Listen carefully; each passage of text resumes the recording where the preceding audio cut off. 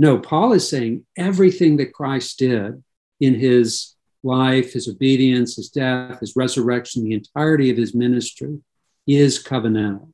There couldn't be a bolder and broader way to put it than he did. And of course, let's not forget, this is coming straight out of the Old Testament. So Paul wants us to see this truth emerging out of the soil of the Old Testament. It's not something that has nothing to do with the Old Testament, but Paul says, look, see, it's been here in our Old Testaments all along.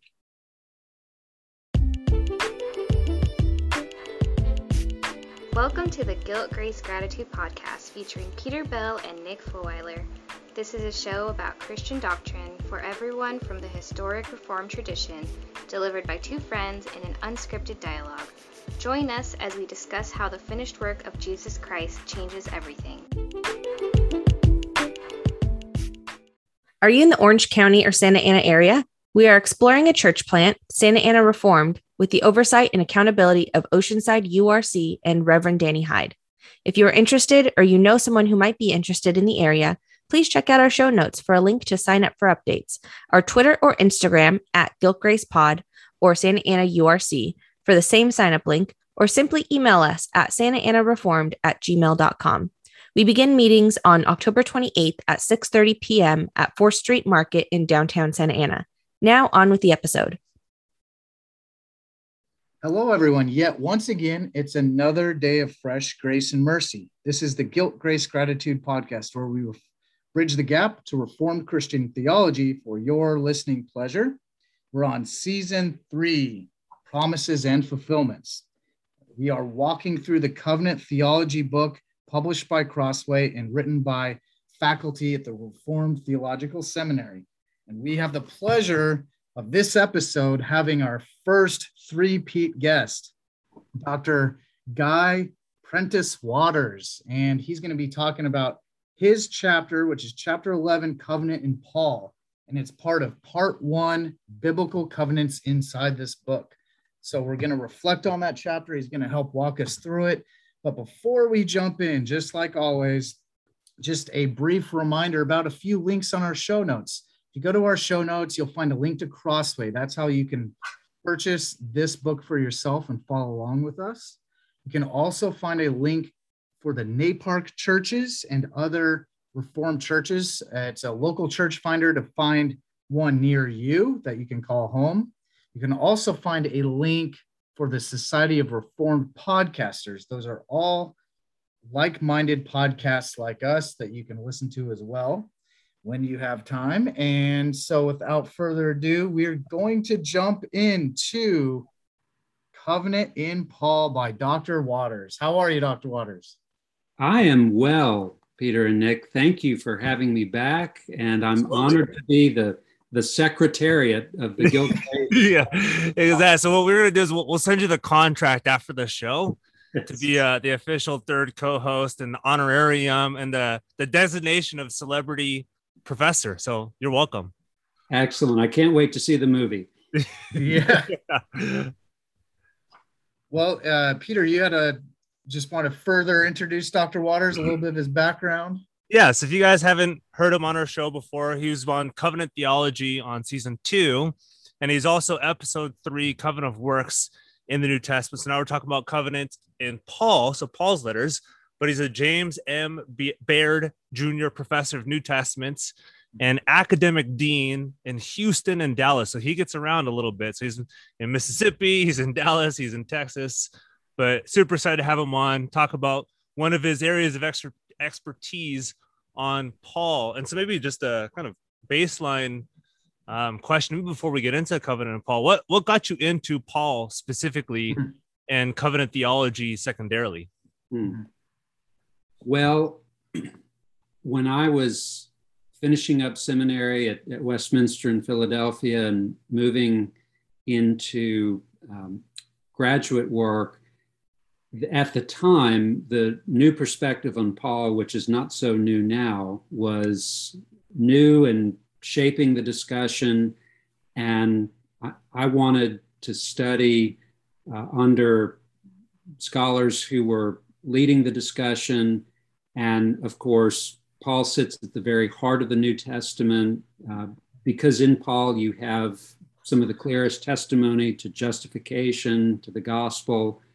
And really that began what has been just a lifelong privilege of sitting at the apostles' feet, learning from him. And covenant, of course, is something that runs through the whole Bible. We'll talk about this in a second, I'm sure. There's some people who are skeptical that Paul had much to do with covenant. I think Paul had a lot to say about covenant.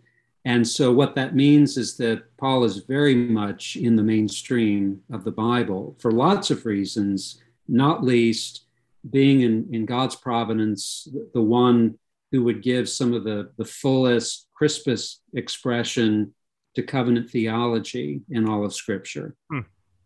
Yeah, I know you. One of your longest footnote on the first page on 228, I think it is. You talk about a lot of these people who've kind of shaped understanding of covenant with the new perspective, or what we call, quote unquote, the old perspective. So if people want to look into those footnotes to see who these people are, they can look at that footnote. 227, yep, the first page. Or yeah, 227. It's 228 on my computer, No but it's worries. 227 on the actual physical page. Yes. You even said too that covenants in Paul are the architectonic principle of Paul's thought. Yeah. So if you think of a house that's being built, and after the foundation is laid, the builders are going to set up a frame, and on that frame is going to hang everything else. And you might think of covenant and covenant theology as the frame of the teaching of the Apostle Paul. So and like frames, you don't see them. A good house is going to conceal the frame, but without a frame, nothing is held up. And that's exactly the case in Paul. He only uses the word covenant, or the word translated covenant, about 9 times. And a lot of people have concluded from that, well, it's just not that important. But just because Paul didn't use the word that often doesn't mean that the idea wasn't important to him. And as we talk, I think we'll see that the idea is very much in the mainstream of Paul's understanding of the structure of the Bible's teaching about Christ's redemption, and beyond that, creation, redemption, and consummation. Yeah, it's like he might only mention it a couple times, but it's in the water of everything he says. Everything that Paul says is covenantal. Absolutely. And those passages that do use the word covenant, they're like mine shafts that take us down to the ore, which is deep below. And so it can be deceptive if we say we're just going to look at the surface, because you have to look at what's beneath the surface to appreciate everything that's going on.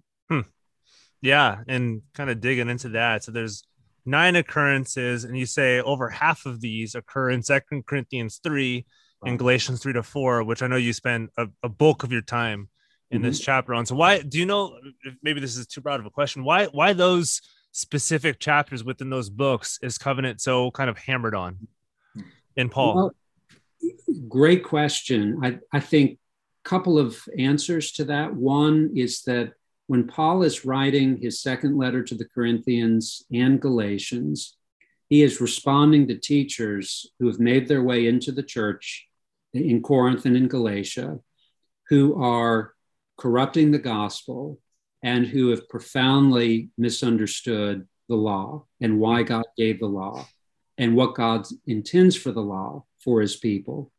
And so Paul is on a course correction to clarify what the gospel is and what God was doing under the law in preparation for the appearance of Christ and his finished work. And when you look at those chapters specifically, 2 Corinthians 3 and Galatians 3 and 4, that's the Old Testament in 3 chapters. Paul is telling you how to read the Old Testament, Abraham, Moses, into the new covenant. in Galatians 3 and 4. And in 2 Corinthians 3, he's helping us to see the similarities and differences between the old covenant and the new covenant. Mm-hmm. So we often forget that the New Testament teaches us how to read the Old Testament. Yeah. And that's exactly what Paul is doing, just like Jesus did throughout his ministry. That's exactly what Paul is doing as an apostle of Jesus. He's teaching us how to go back and read our Old Testaments in light of Jesus. And just as the previous covenants, the new covenant is under the covenant of grace. Mm-hmm. So how can you help us in the audience understand what Paul has to say about, and I know this is the meat of everything, so, but just maybe as short as you want, but kind of going one by one. We could walk through chronologically if you want, from Adamic, and you kind of skip over Noahic. We can maybe ask clarification on that. The Abrahamic, Mosaic especially, there's a lot of misunderstanding on that. And then Davidic, mm-hmm. What Paul has to say about all those and how they point to the new covenant. Right. Good. And good. I hope we will go through and address each of those, because Paul does understand each of those administrations as covenants. But before we do that, it's important mm-hmm. to see he doesn't see them as covenants that have nothing to do with each other, just one succeeding the other, replacing the other, but having no connection among them. He sees each of those as administrations of a single overarching gracious covenant that God has made in Christ with sinners, beginning at the fall and coming to its fulfillment in the person and work of Christ under the new covenant. So I think that's important just to pause and reflect on, that what we're looking at here are not pickup sticks that have nothing to do with each other, but we're looking at a single covenant. It's outworking in history. It starts very small and it blossoms to fulfillment in Jesus Christ. So we're looking at something that is both progressive, but also organic. And within that unity, there's diversity. Each of these covenants has its own character and its own purpose in the broader economy of God's redemption. And I think the place where we really see that coming out is in Romans chapter 5, verses 12 to 21. I think we talked about those verses in an earlier podcast. Yep. And that's where Paul is setting Adam and Christ alongside one another as covenant heads. And what Paul is teaching us is that you're either in Adam, and if you're in Adam, then his one sin is counted to you, and you own that sin, and you were guilty of that sin, and you are therefore justly sentenced to death for that reason. In the gospel, we are transferred from union with Adam to union with Christ, and his righteousness is counted to the sinner, such that we are justified, we're counted righteous in Christ, not because of anything we've done, but only because of his merits, counted to us, received through faith alone. And the result is life and glory and blessing and peace, all of the blessed fruits Paul describes in those verses.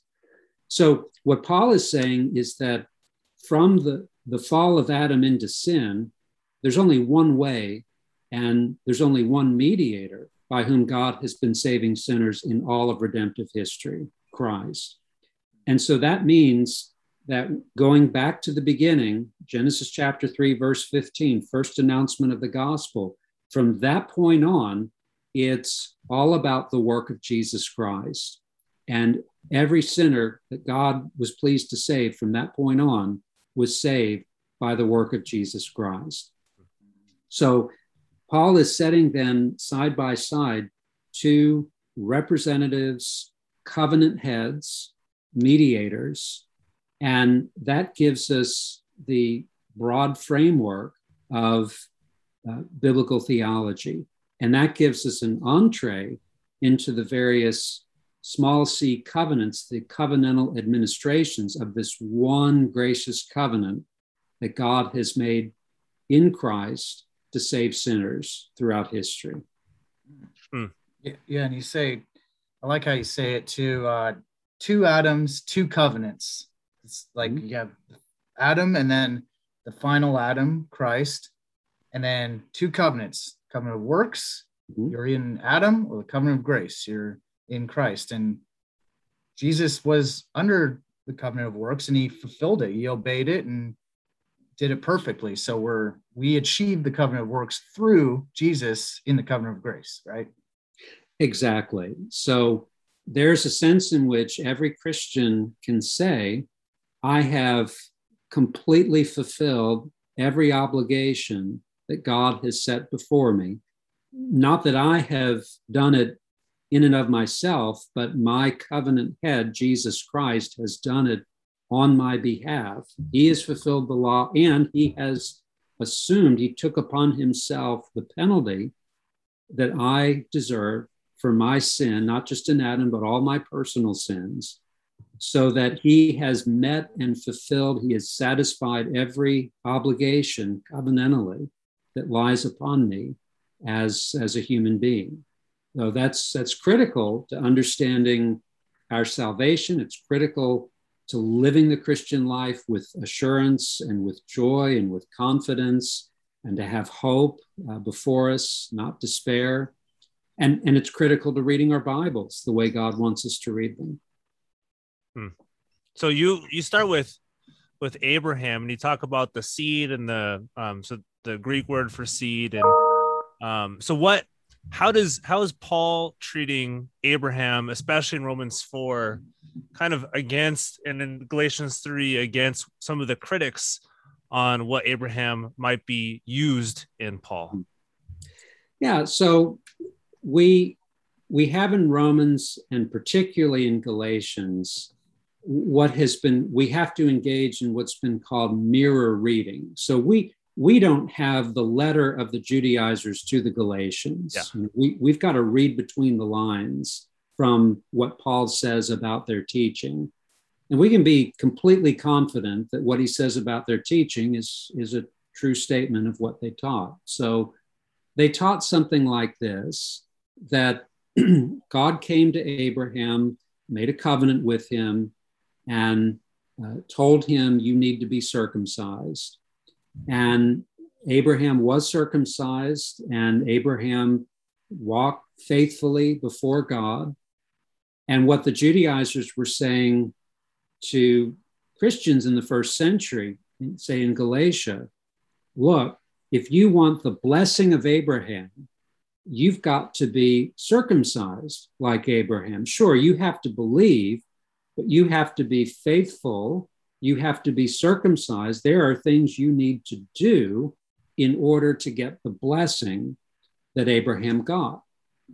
And what Paul does, he never grants that misinterpretation, he says, of Abraham. He does close readings of the text of Scripture. And he goes back and looks at Genesis 12 and Genesis 15 and Genesis 17. And he says, look, God made these promises to Abraham before circumcision, before he did anything. They were freely given, and Abraham received them by faith. And that faith was not Abraham being faithful and God rewarding that. That was the outstretched hand taking on what God had on offer, these gracious promises. And yes, obedience followed, and it had to follow that faith, but he was not counted righteous because of that obedience at all. And circumcision was not something that Abraham did to get a blessing. It was a sign, a covenant sign that God made to confirm the blessing and to help Abraham grow in faith, to be assured of that blessing. So he says the whole arrangement was by grace. what God gave Abraham, he received through faith. And the thing that Paul really brings out, especially in Galatians 3, is that what was promised to Abraham was not merely a chunk of soil in Palestine. He was holding out Jesus Christ and all the life and blessing that comes through faith in Jesus Christ. So Abraham trusted in the same Savior that we do. And that's why he says in Romans 4, if you have the faith of Abraham, you are the offspring of Abraham. And that's why a Jew, as well as a Gentile, can equally be the son of Abraham or daughter of Abraham by putting faith in what Abraham believed, the promise of God, the Messiah that was held out to Abraham in the promise. So real quick, if we connect the Adamic to Abraham, and we go back to Genesis 3:15, talking about Jesus is the seed of the woman that's going to crush the serpent. We connect that to the Abrahamic, and Abrahamic's a lot of language of offspring. So that offspring in a singular way is pointing towards Christ, but in a plural way pointing towards the church, which is us. Yes. Yeah, can you describe that a little bit for those who've probably never heard of this before? Absolutely. So what Nick was drawing out was a really important word that Paul highlights when he's opening up the teaching of the Old Testament about Abraham. It comes in Galatians 3. It's the word that's translated seed or sperma. Of course, that crosses over into English. Offspring is the way it's translated. Yeah. So that is the word, of course, in the Greek translation of the Hebrew Old Testament that appears in Genesis 3:15 and in other places as the promised one by whom God would redeem sinners from among the nations. So in the first place, that Paul emphasizes that word sperma or offspring helps us to see that he is connecting what God was doing under Abraham all the way back with Genesis 3:15 with Adam. So this is just in Genesis 12, 15, 17. This is just the outworking of what God had first promised to Adam and Eve in Genesis 3:15. And then, as you also point out, Paul is going to talk about seed in both its singular sense and its plurality. So it can refer to an individual, it can refer to many people who are under and in that individual. The technical term, it's a collective singular.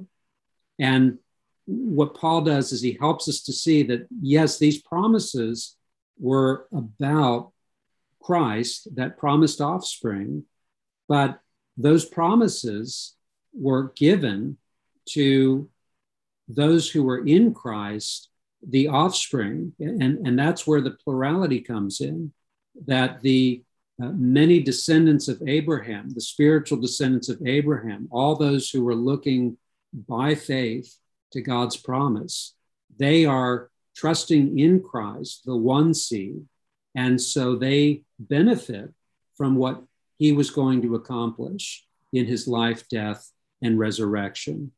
And so that's where Paul helps us to see the one and the many, Christ as the covenant head, and the many as those who are united to Christ and who benefit from what Christ has done for us. He is the one seed, the sperma, and we are the seeds, plural, who are caught up in Christ and receive from him what he has accomplished for us. And I know for the kind of going back, but this also relates to Abraham and the Abrahamic covenant, obviously under the covenant of grace.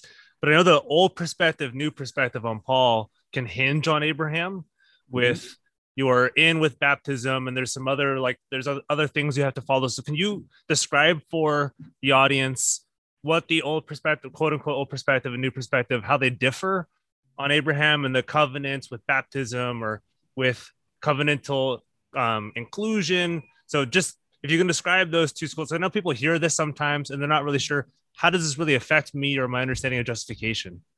Absolutely. So Paul is certainly emphasizing when he talks about Genesis that what Abraham did wasn't just for the Jew, it pertained to the Gentile as well. So that if you are putting faith in God and in his promise in Christ, then you are in every way a true son of Abraham. In other words, the children of Abraham are not just Jews with Abraham's DNA in their body. And that's all true. But the problem comes that some New Perspective interpreters are going to say, well, then the difference between Paul and his opponents is that they were exclusive. You got to become a Jew if you're going to be part of God's people, circumcised and keeping kosher and all of that. Whereas they say, no, Paul is inclusive. So all you need to be recognized as a member of God's people is faith. So the issue, they say, is really, how do you know who is a true member of God's people? And is it going to be exclusive or inclusive? Now, there's certainly a grain of truth to that, insofar as Paul expounds the passages about Abraham, but that's not what Paul is saying that justification is. And that's the real problem. Justification is not about who's in and who's out.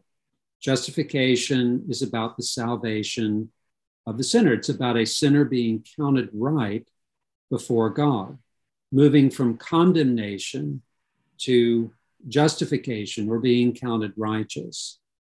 So when Paul is talking about the inclusivity of the gospel, meaning you're not excluded because you're not a Jew, he's saying that all kinds of people can, by faith, be forgiven of their sins, can be accepted as righteous in Christ. That is, they can be justified. So justification and the Abrahamic covenant is not, at the end of the day, in the first place, about who's in and who's out. It's about God saving sinners in Christ. That goes back to he had faith before he got circumcised.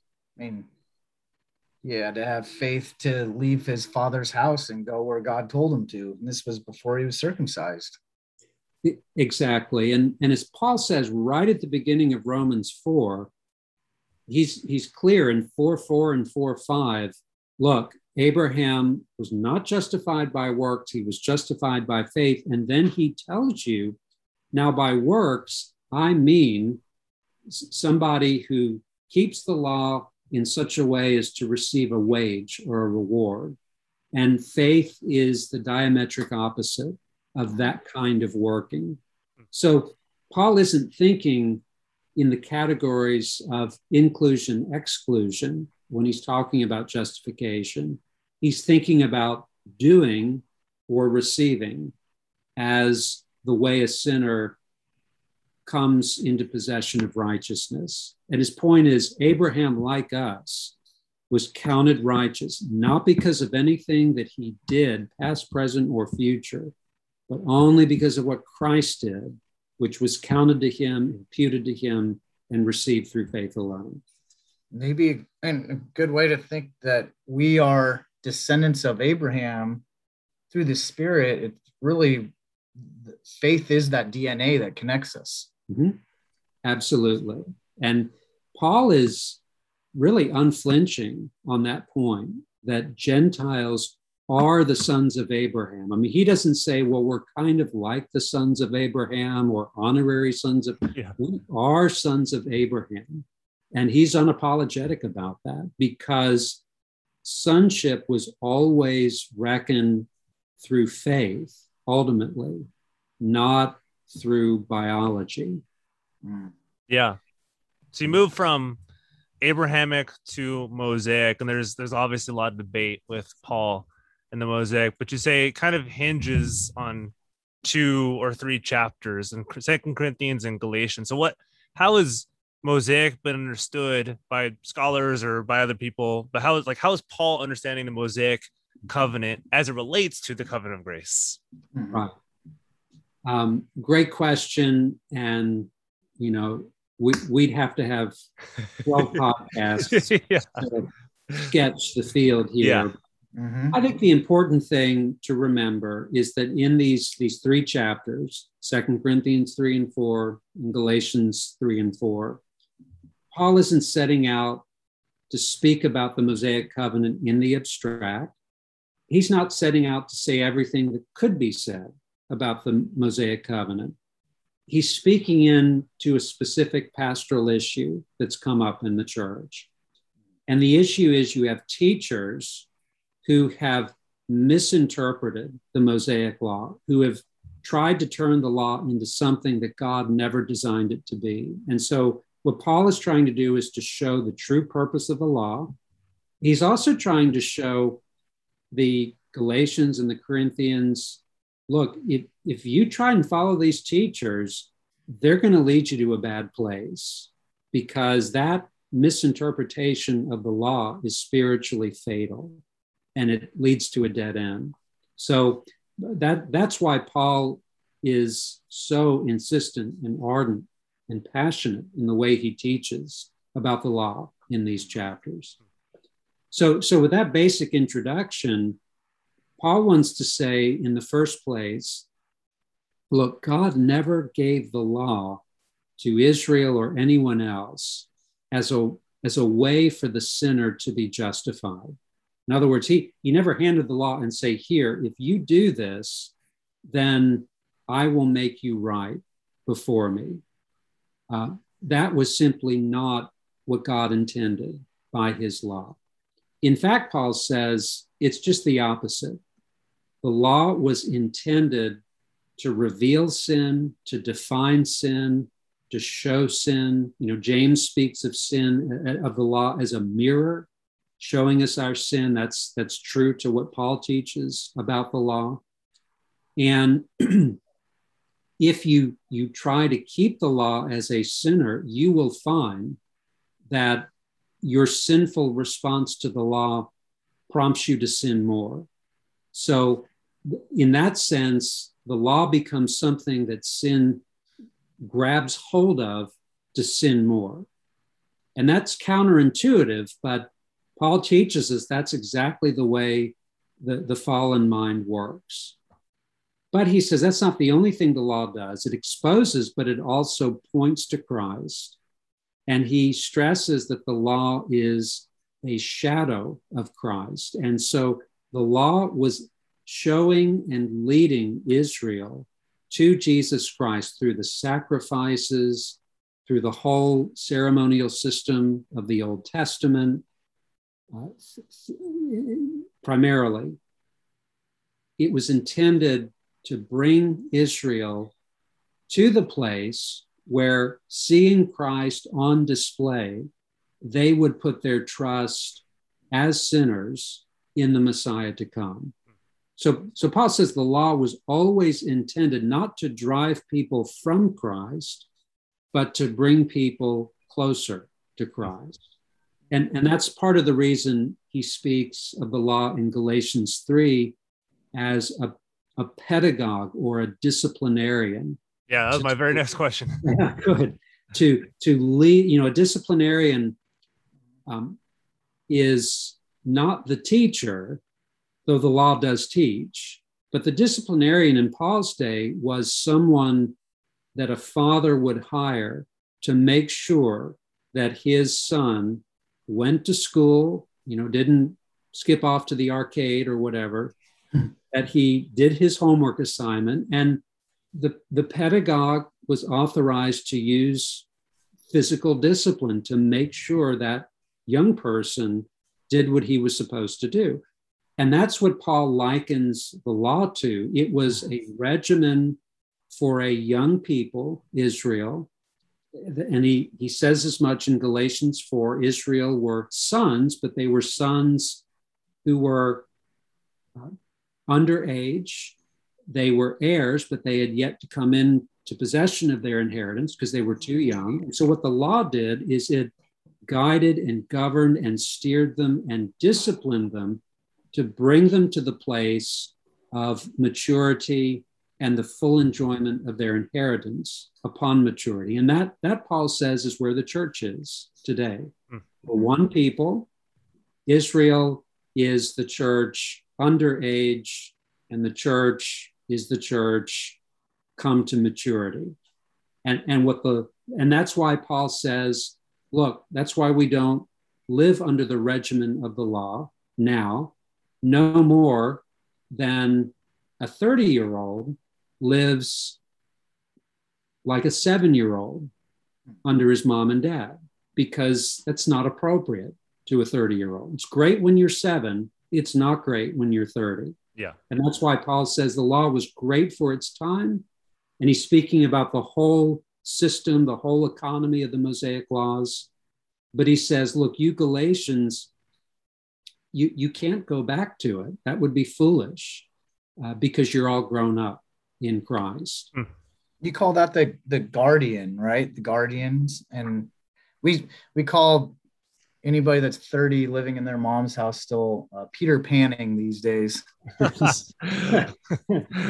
thought you were going to start with Peter, and I was like, okay. No, not Peter Belling, Peter Panning. Yeah. They're different Peter. But yeah, something too that's cool to connect Abrahamic to Mosaic is it did say it's complementary to connect Abrahamic to Mosaic. And then Paul calls Mosaic the old covenant, which is helpful to kind of grasp, and the law. Right. That's right. So yeah, we want to be careful that Paul is very clear that the Mosaic covenant is not plan B. This is not God saying, oops, Abraham didn't work, let me try something different. And then the new covenant is plan C. Whoops, that really didn't work, let me try something else. Paul is clear in Galatians that God added the law to the Mosaic, to the Abrahamic covenant for a specific reason. So it was never intended to be permanent. It had a beginning, had an end, and it had certain complementary purposes. So stepping back, we can see what those are. The Abrahamic covenant introduced Christ through the promise. The Mosaic covenant is a fuller revelation of Christ through the promise. So there's a line of complementarity. And the Mosaic covenant, by exposing sin, defining sin, and driving to Christ, serves what both covenants are doing, revealing Christ by leading, in this case, Israel out of a sense of sin, out of a need for Christ, closer to Jesus Christ. And then Paul says that the coup de grace is when Christ actually comes, then you don't need that whole apparatus of leading to Christ because he's here. That doesn't mean the law goes away. The law is transformed. It continues to reveal sin, as Paul says in Romans 7, wretched man that I am, who will deliver me from the body of this death? Thanks be to God. And he gives praise for Christ. So it does continue to show us our sin. But now that Christ has come, the law in that old sense doesn't shape the lives of God's people as it once did. It has been transformed under the new covenant. So people that were under the Mosaic covenant at the time had the same faith we do today. However, because of the age that they were in and subject to being under the Mosaic covenant, how were they to act as believers based on their kind of obedience and response to that age of being in the Mosaic covenant, which we don't really do today because Jesus fulfilled it? Right. So I'd go back just to what you said at the beginning, Nick, and that's probably the most important thing. is that the Israelite, the believer in Israel, was trusting in Jesus Christ just like you and I are today. Same Savior, same salvation. The difference is they were looking at Christ in the shadows. We see Christ in the noonday sun because he has come. So they're looking at Christ and we're looking at Christ, but from two different vantage points. But we're saved by the same Christ, and we're saved in the same way through faith. The law also, in each case, is the way that faith expresses its truth, its genuineness, its thankfulness to God.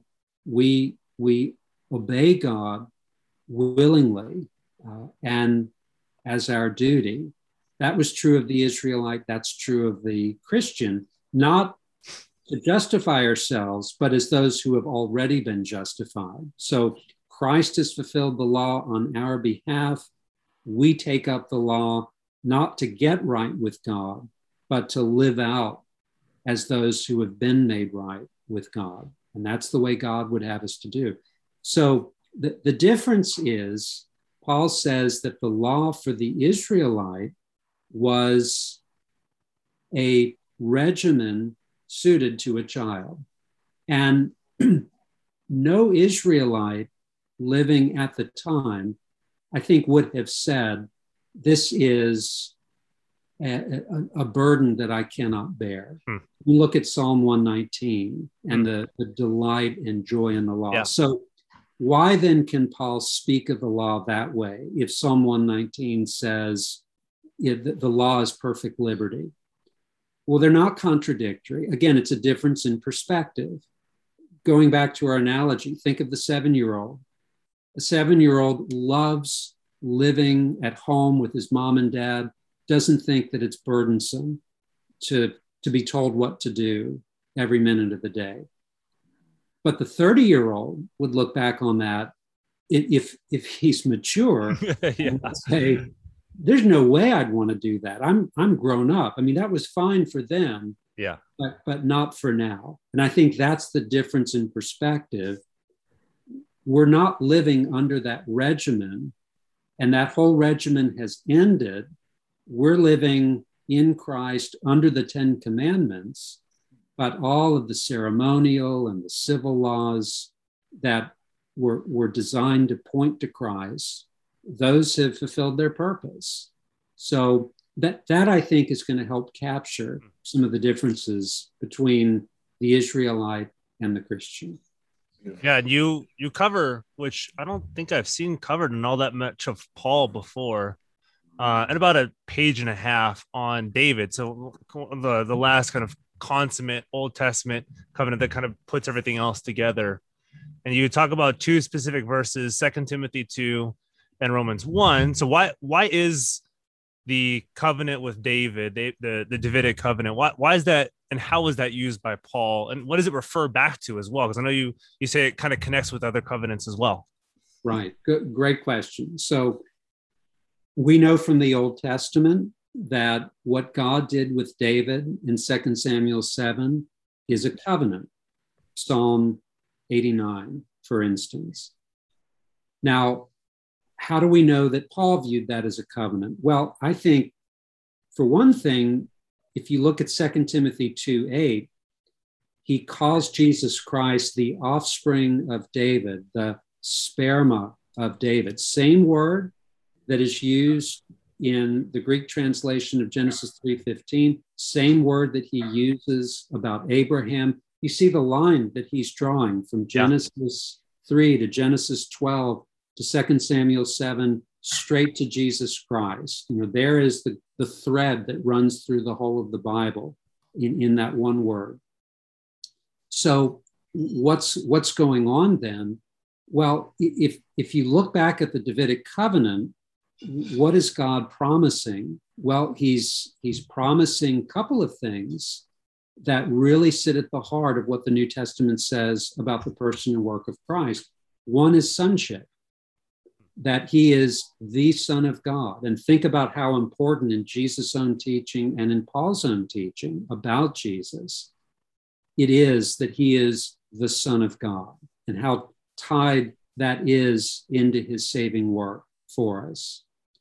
And then think about all of the times that Paul says to believers that in Christ, you are sons of God. Whether you're a boy or a girl, a man or a woman, you're a son of God. Why does he say that? Because in Christ, you have the privileges that belong to Jesus Christ as the Son of God, who was faithful as God's Messiah. And then with that, of course, you have the promise that he will reign. That is, he is on his throne. He takes his throne, completing his work of obedience and death and resurrection, and he is now reigning over all things for the sake of the church. And think about all the ways that Paul applies that for comfort, for encouragement, for exhortation to the church, that Jesus Christ is on his throne. And remember, what Adam did when he sinned is that he effectively threw the world under a curse and under the dominion of Satan. And in Christ, the last Adam, we see the second man placed in dominion over the creation. You know, the world is set to rights in Jesus Christ, and creation has come to the fulfillment of its God-given purpose in Christ. And we reign in and with him, and we live under the blessing of the reign of Christ, the Son of God. So Davidic covenant doesn't come up often, again, on the surface, but follow that mine shaft, and there's rich ore under the surface that really runs, these veins run all through the teaching of Paul's letters.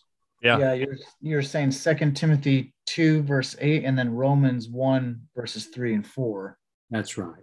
Yeah, and then it's also, you were just explaining how it's a good extension of the Abrahamic covenant. Yes, exactly. Because what the Davidic covenant helps us to see in light of Christ is the pathway, the avenue that Christ was going to pursue to win blessing and give blessing to the nations, that it would be as the obedient messianic Son of God, the suffering Son of God, who entered into his reign by the pathway of obedience and the cross. This is the way that blessing comes to the Gentiles, such that in Christ we are obedient and that our sins have been paid for once and for all by his blood. Yeah. Fantastic. Yeah, and just to go ahead, Peter. Oh, I was just going to say, and to kind of take that next step, what does Paul have to say about the new covenant? Because I know he doesn't verbatimly say new covenant. I was going to bring that same one. Yeah, because you work a lot on Romans 11, which is not the expected chapter I think a lot of people think of, because that's generally speaking, it's kind of a dispensationalist stronghold when you go from like Romans 10 to 11. And so, what is Paul doing with Romans 11?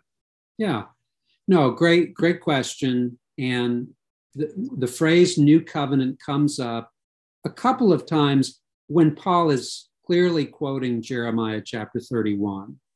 And that is important in 1 Corinthians 11, 2 Corinthians 3. But it would be a mistake just to dismiss that as, oh, well, of course, Paul uses that phrase because he's quoting the chapter, so it doesn't mean much to him. Well, it does mean much to him. I think it's clear from those passages. We could explore that to see. But Romans 11, I think, does a wonderful job at showing exactly how that's the case. If you look at Romans 11, Paul is quoting Isaiah, verses 26 and 27, and he closes this portion of the quotation, "This will be my covenant with them when I take away their sins." And what Paul is doing is he is thinking about the ministry of Christ holistically from the perspective of his return. And what he does is he puts the label covenant on the entirety of Christ's ministry from the perspective of his return. So what that passage does is it shows us that everything that Christ did to save sinners, to redeem us from our sin, is under the banner of covenant before God. And if we ask, well, Paul, how is this the case? Or what does that look like? Well, that's where these new covenant passages come in. Everything Jeremiah was talking about is precisely what came to fulfillment in the person and work of Christ. So it's not as though we could say, well, there are 2 or 3 things in Jeremiah that are covenantal, and then, well, the rest of what Christ did was something else. No, Paul is saying everything that Christ did in his life, his obedience, his death, his resurrection, the entirety of his ministry is covenantal. There couldn't be a bolder and broader way to put it than he did. And of course, let's not forget, this is coming straight out of the Old Testament. So Paul wants us to see this truth emerging out of the soil of the Old Testament. It's not something that has nothing to do with the Old Testament, but Paul says, look, see, it's been here in our Old Testaments all along. Yeah. Yeah. How can you help us Christians and remind us how our 2 sacraments relate to the new covenant and how Paul describes it? And so baptism and communion. Yes. Well, one way to think about that, Nick, is to contrast the corresponding sacraments prior to the new covenant. You have circumcision and you have Passover. And in Colossians 2, Paul is going to compare baptism with circumcision. And of course, 1 Corinthians 11, you've got the connection between Passover and the Lord's Supper and other passages as well. The first difference that hits us right out of the gate is that circumcision and Passover are bloody ordinances. You have to shed blood to observe them. Baptism and the Lord's Supper are bloodless ordinances. There is no shedding of blood. And that's a way of saying God is done with the shedding of blood when Jesus Christ died on the cross. And so we are not looking forward to a sacrifice to be made. We are looking back to a once for all finished sacrifice. And baptism is going to point to many things in Paul's teaching, but it points especially in Romans 6 and many things downstream of this to our union with Jesus Christ. We're baptized into his death and his resurrection. And the Lord's Supper, 1 Corinthians 10 and 11, is going as well to point to our union with Christ, but especially our communion with him in his death for sin. And with that, our fellowship with one another. So what these 2 sacraments do, and this is important, we shouldn't look at them as things we do to show our devotion to God in the first place. They are things we do, and we should be in devotion to God when we do them. The purpose of a sacrament is not us coming to God, it's God coming to us and reminding us of what he has done in Christ. And this is to help us to grow in faith and to grow strong in faith and to walk in faith and its fruit, obedience, because we need all the reminders of Christ that we can get. And so what God does in these 2 sacraments is to give us, through the 5 senses, a representation of Christ and his work, so that through faith, we can draw near to him, commune with him, and walk with him. Yeah, I love it. And added to that, kind of as we conclude this, you you, after talking about the Lord's Supper in 1 Corinthians 10:11 and Exodus 24, and a couple of these texts, you talk right before your conclusion about adoption and the Spirit's work for believers today, and then what it would have meant to Old Covenant believers. So how is it similar to us and the Old Covenant believers, but better for us? Yes, in a different way. Right. And again, great question.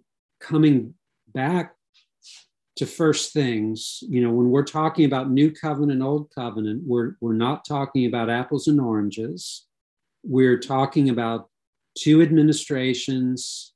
These were covenants that administered Christ to sinners for redemption. But there are differences, and they're relative differences. So what would those look like? Well, two lines, really. One, we've already talked about, that the Old Covenant shadowed Christ and his work to come. The New Covenant is going to present Christ having come and having completed his work. A second difference, and this gets, Peter, into what you were directly asking, concerns the ministry of the Spirit. Paul is clear that the Spirit was certainly active in the period of the Old Testament, and he was active in the lives of Israelites to minister Christ to them.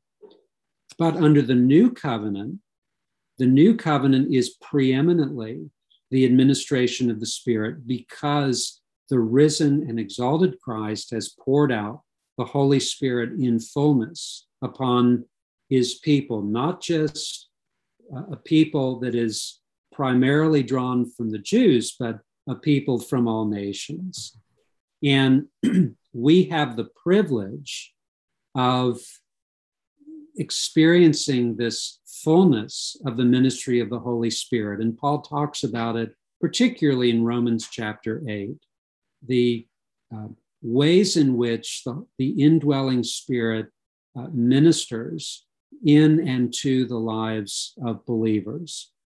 So we're not saying that the Spirit wasn't at work and wasn't at work savingly in the lives of God's people under the Old Covenant, but as with Christ, they had a shadowy understanding of who he was and what he was doing.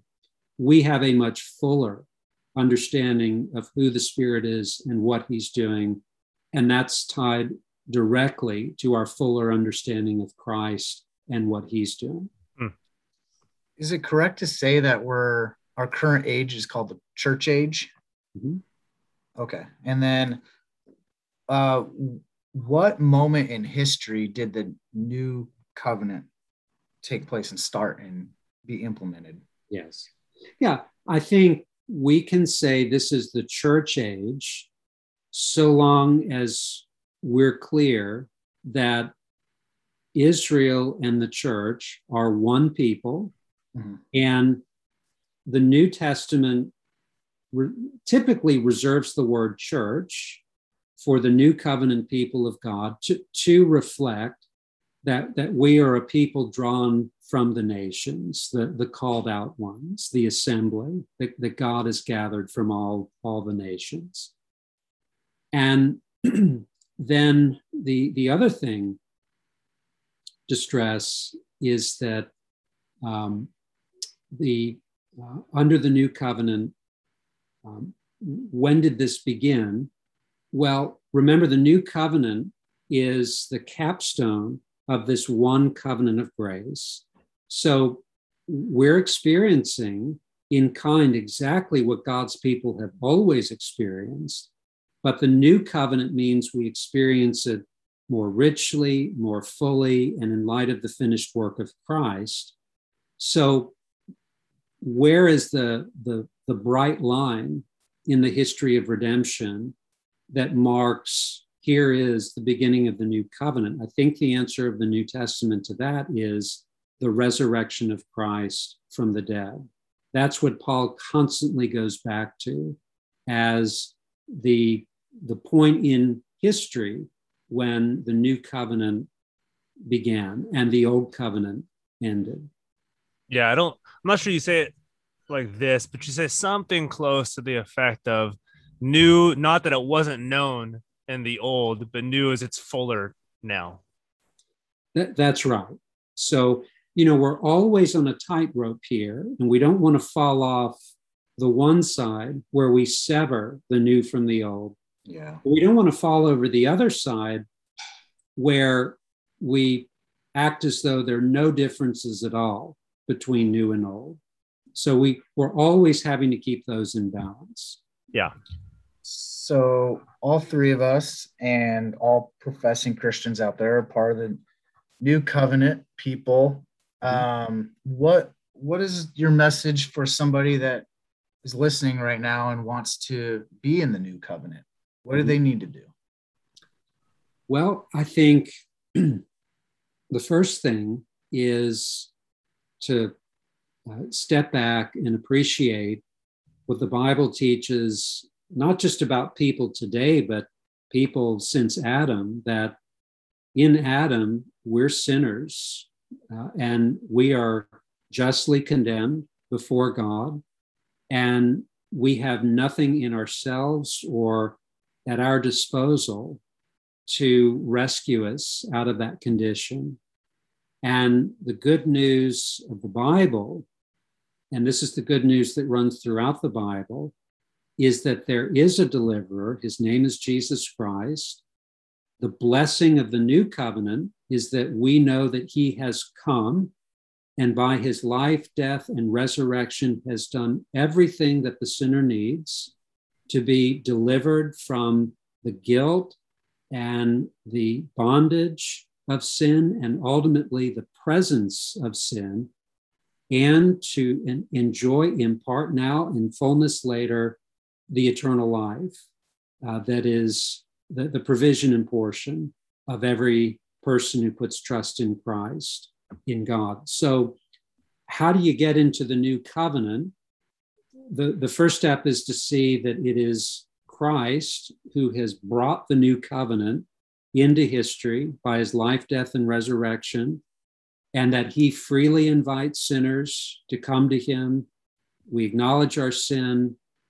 We know that he is sufficient to save, that he only can save us, and that if we trust in him, even that trust is the work of his grace in our lives. We at no point do anything that earns anything or wins anything from God. The work is all of God in Christ. And that's a freeing thing to a sinner. But I think we also recognize, as glorious as that news is, we need to remember there is no life outside of Christ. There's only death. And so there is no way into the new covenant but by faith in Christ. There is a way, but there is one way. And we're grateful that there is one way.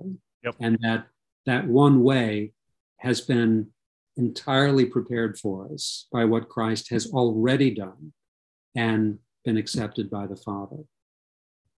Love it. Yeah. I don't know if there's anything that you feel like we missed or that you want to kind of pull into Paul and covenant theology, anything that you want to end up with, or we'll wrap it up right here. No, only that, Paul says to the Corinthians, I resolve to know nothing among you except Jesus Christ and him crucified. Paul says to Timothy in 2 Timothy 2, I want you to remember Jesus Christ risen from the dead. Paul never goes off message, cross and resurrection. Covenant theology is not some hobby that Paul pursued to the side. Covenant theology was the way that Paul brought the gospel to expression in the whole of Scripture.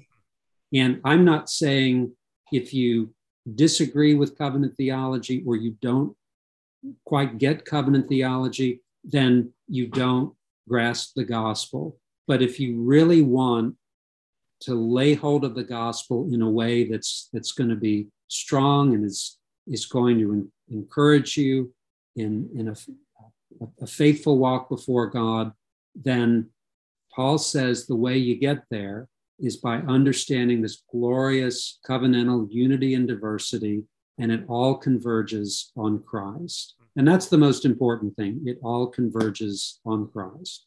Yeah. So a little tongue in cheek, but I always end this.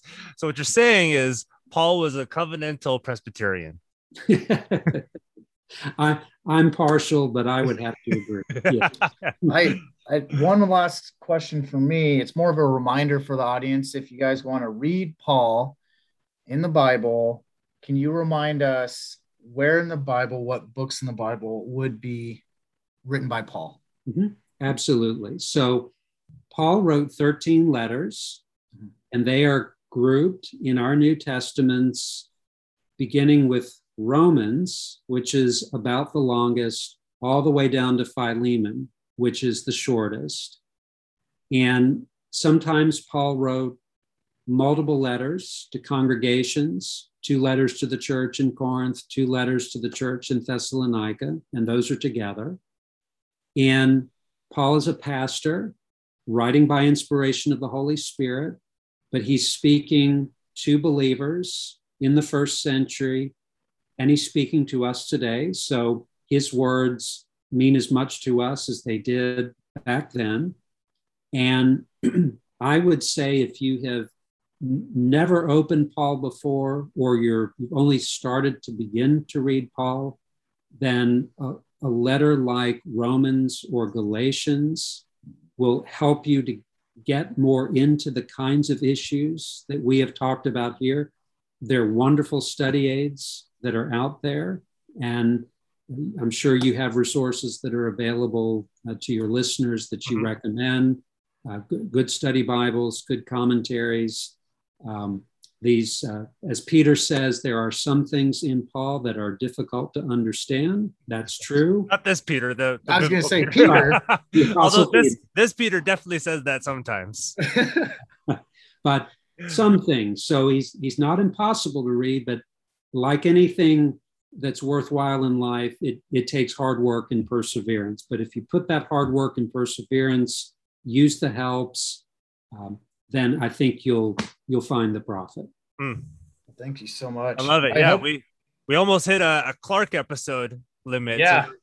So well, I'm honored. Yeah, we can call these Clark and down, just like I think Presbycast calls it half Rogans or Rogans. The long ones. I love it. Yeah, hopefully people got a lot out of it. Thank you for Dr. Waters for coming on and talking about Paul again, covenant theology again. So we're gonna have to have you on a whole lot more often now. Oh, would love it. Thank you. Appreciate it.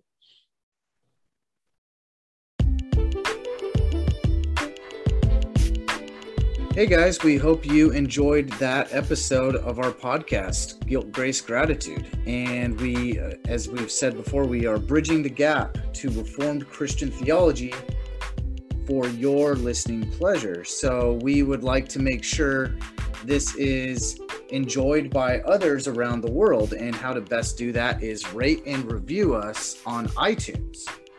Yeah, and after you rate and review, or instead of rate and review, or doing everything all in once, retweeting us on Twitter, liking us on Twitter, liking us on Instagram, following us on both of those platforms, because that actually puts in front of people's physical face this podcast, these guests, and most importantly, the gospel, the doctrines that these guests are bringing in front of you guys. So please do that. It helps get in front of more people.